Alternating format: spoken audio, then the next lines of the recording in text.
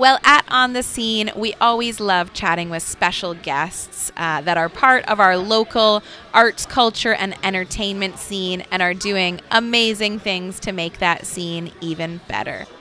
Our first guest comes from Wayfarer, a rock band from Kitchener that formed in 2009. Wayfarer's music is a perfect blend of early 2000s emo, love that, and contemporary punk.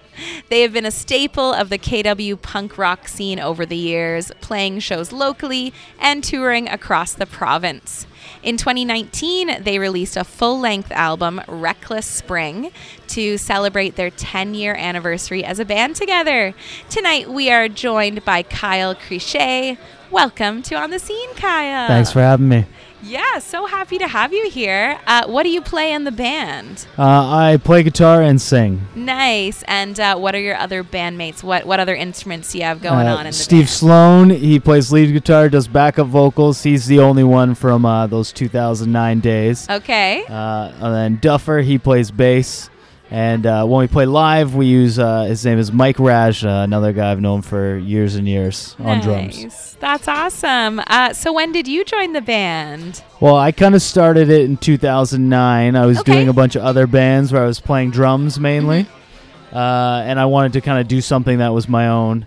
So I did just like a little acoustic EP, and then I did an EP where I just played all the instruments. And the idea was just kind of put together a band with no real set members, just other people from bands that I knew. Nice. We'd book a show, learn the songs, play, and then Steve came on pretty soon after that, and then it kind of more so became my focus 2011, 2012 as kind of the main thing I was doing band-wise. Cool. That kind of reminds me of like Dashboard Confessional. I always heard about that was the thing, right? Like he would have different bands for different albums, different like setups and different sort of like different sounds, right? Exactly. It was like people who couldn't commit to another band, but I could steal them away for a show for or like two. a year. Yeah, for sure. That's very cool.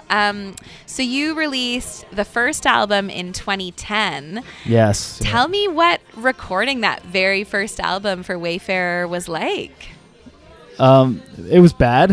Okay. No judgment here. But it was that hurdle, like a lot of those songs I had written when I was 17, 18 years old. So it's like embarrassing in the way like your old diary is like embarrassing when you find it. But we learned a ton. For me, I more so consider the start of the band like 2011-ish. Okay. When we did a split with another band at the time called The Decay. Mm-hmm. And that was kind of when it made it smaller again. Like that was Steve and I. We brought our friend Geoff in on bass. And for the recording process, I played drums, guitar, and sang. They did the other stuff, and that was kind of more so it's like, oh, okay, now we've kind of hit our stride of like, this is what I want to be doing. Totally. But the other one was just long, dragged out. We did it all in my parents' basement. It was a minimal type thing versus what we would go on to do later. But that's the great thing about every recording is a learning experience, right? Yeah. You kind of take away something new every time you record a new song. It's like, oh, that worked out really well, but I don't want to do and something. Yeah. That was a good test run of what not to do. Yeah. How not to go into a recording. And then some of your subsequent albums, I was reading that they are concept albums with kind of these bigger themes that run through them. Yes. How did that come about? Was that something you were kind of taking the lead on or some of the other members had input with? Yeah, so Sleep Through to the Light, which was our second full length, was more so kind of conceptual. I went to Poland for 4 months. Wow. And in my head, my goal was like, I'm going to write a record while I'm there.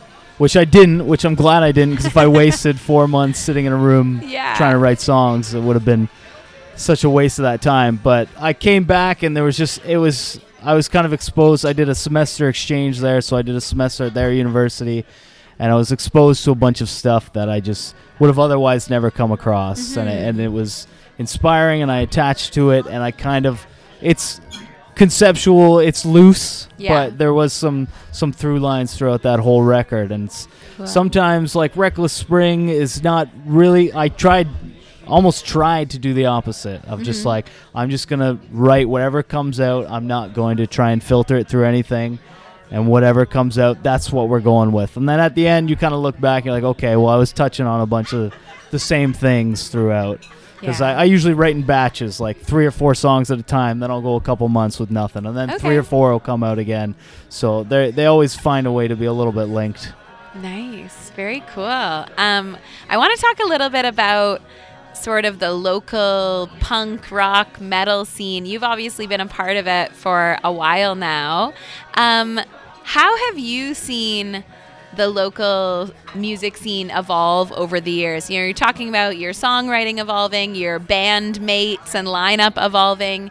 How have you seen the local KW, especially like kind of that punk rock metal like underground scene? How has that kind of changed over the years from when you were first starting to now? Yeah. Well, I think I got really lucky. I started going to shows around 2003, 2004 when I was like 13, 14 years old. And like those days were like, I would go to the Schwaben Club. It would be like 3 locals, a band from Toronto, and there'd be 400 kids. Yeah. Or you go to the Victoria Park Pavilion. You know, I've seen shows at the Gig Theater, which is now the Apollo, where it's like all local bands, 500 people. Like it was a really wild time, and I didn't fully I just took it for granted. It was like, this is what music is, and it's always going to be like. And then normal. It was just like, it was just like a huge fall off. Also, I was moving around. I was in Guelph for a couple years. I was in Hamilton for a couple years, but it seemed like a fall off. But when I came back to Kitchener, I was like, I don't want to be like. I remember when I was younger, seeing the old people like just kind of filter out and be like, I don't want to do that. I want to try and participate in this. And like now, like the kids doing No Funeral Records and the shows and stuff like that kind of helped me get back into things and like not just be like, well, in my day, this was so much better. Like. Try and actually find some stuff that's going on. But yeah, it's all over the place. And there's like ups and downs. Like when Google came in, that basically eliminated all of our jam spaces. There was, you know, like 50 to 100 bands in there at any time. That was where we could practice, rehearse for next to nothing. There would be shows in there. Like we just slowly kept losing stuff like that. And the Boathouse and things like small venues. I know, Starlight. Stuff. Yeah, Starlight now. Starlight, yeah. So it's been up and downs, but it's like, especially in the kind of punk kind of stuff anyways, it's like, you know, we just need a bedroom or a basement most of the time, and it usually does it. Totally. Yeah, we actually had Basque on the show a few weeks ago, and they were, sort of chatting about just like that local music scene and just the collaboration that they love seeing and trying to make happen, right? Like trying to partner up with bands that you've maybe never played a show with before, trying to get sort of a mixed bill so it's not all just like, oh, you have to be a punk band if you're going to play the show, or you have to be a screamo band or something. Just sort of seeing that collaboration happening, right? It's so nice. And like what you're saying, you know, older bands collaborating with like fresh bands that don't even have music released yet or something. It's so nice to see that. We played with Basque like 2 weeks ago at the Starlight, and it's just like it was like reviving seeing. I was like, I remember being younger, and it's just like you just turn your amps up to 10 and you just rip, you just play, and it feels good. So you don't care about anything else. It's just like that's the most important thing. And it's like sometimes playing as long as we have, it's like we get nitpicky and, you know, over examine whatever. It's like, oh yeah, sometimes we can lose sight of just the funness. Having a great night with great music and just like making sure the audience is just like having an awesome time together, right? Yeah, I have to say, when Basque was on the show, I re-listened to the interview. We were chatting with Jake, I think his name was. He said, oh, and we're playing with local legends, Wayfarer. I loved it. That's just code for guys that are too old to still be doing this, being in a band this unpopular at this age. You were local legends. Okay, I have to ask, though, as I said, I was doing a little bit of research into the band, just the classic Google, and one of my favorite things that popped up was that you guys have a Tumblr. I haven't been on it in forever, and I don't even want to look at what even the last post was, but I do remember back in the day posting on that. I think there's even a WordPress if you go far enough back. Okay, yeah. I was just like, this is like proof they've been around for a while, but also I also had a Tumblr when I was like in university, like your little emo confessions that you would write about or whatever, and like song lyrics and stuff. But I love that you guys had like a band Tumblr. I'd say the last update was 2018. So that makes sense. That's actually later than I would have even guessed. Embarrassingly. Oh, I love it. Was that like your main website back in the day? Yeah, most likely. Now we have like an actual website. Shout out my friend Scott, who just whipped something together for us with my very poor instruction of what we needed. But all good. You leveled just up. Something to centralize everything. Yeah, exactly. I did also find the regular website. Just had to give a little shout out to Tumblr. So you've been sort of taken a little bit of, breaks, hiatuses here and there as the band has been going on for a while. But you released a new album 2019. You chatted a little bit about it, Reckless Spring. This was sort of a 10-year anniversary celebration for the band being together. How was it recording this new album? 10 years later, you said you sort of took a different approach to it. How did it feel releasing this new album in 2019? It was fun. Like, I think most of us would say, like, recording is our favorite part of being in a band, like, even more so than playing live.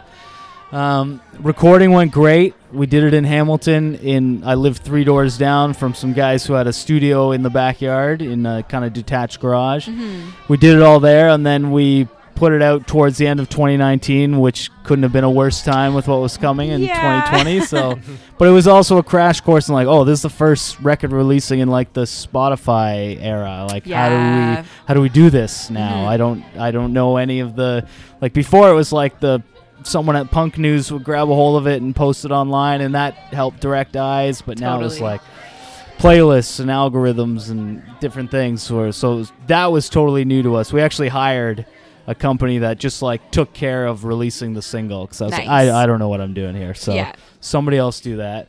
Totally. And then we're actually, last weekend I did the drums for 15 new songs, so we're gonna do another record.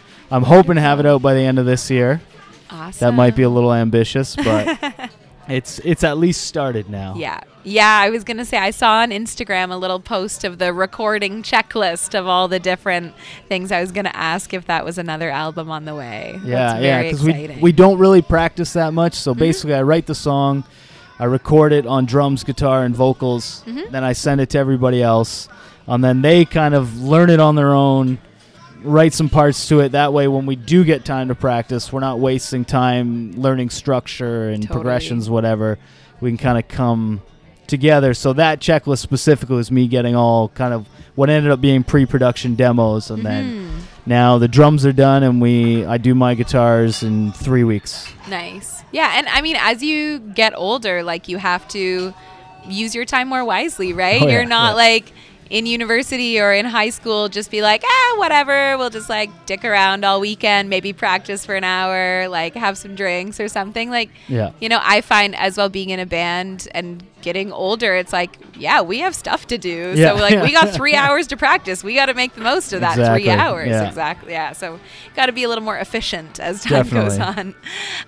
So you played a show at Jane Bond a few weeks ago with Basque and some other local groups. Are you hoping to get back to some shows more regularly with Wayfarer? Yeah, I think we're playing at Short Finger this summer. Nice. Oh, love that. So that was kind of we've got this gap until summertime. Let's try and knock out the record.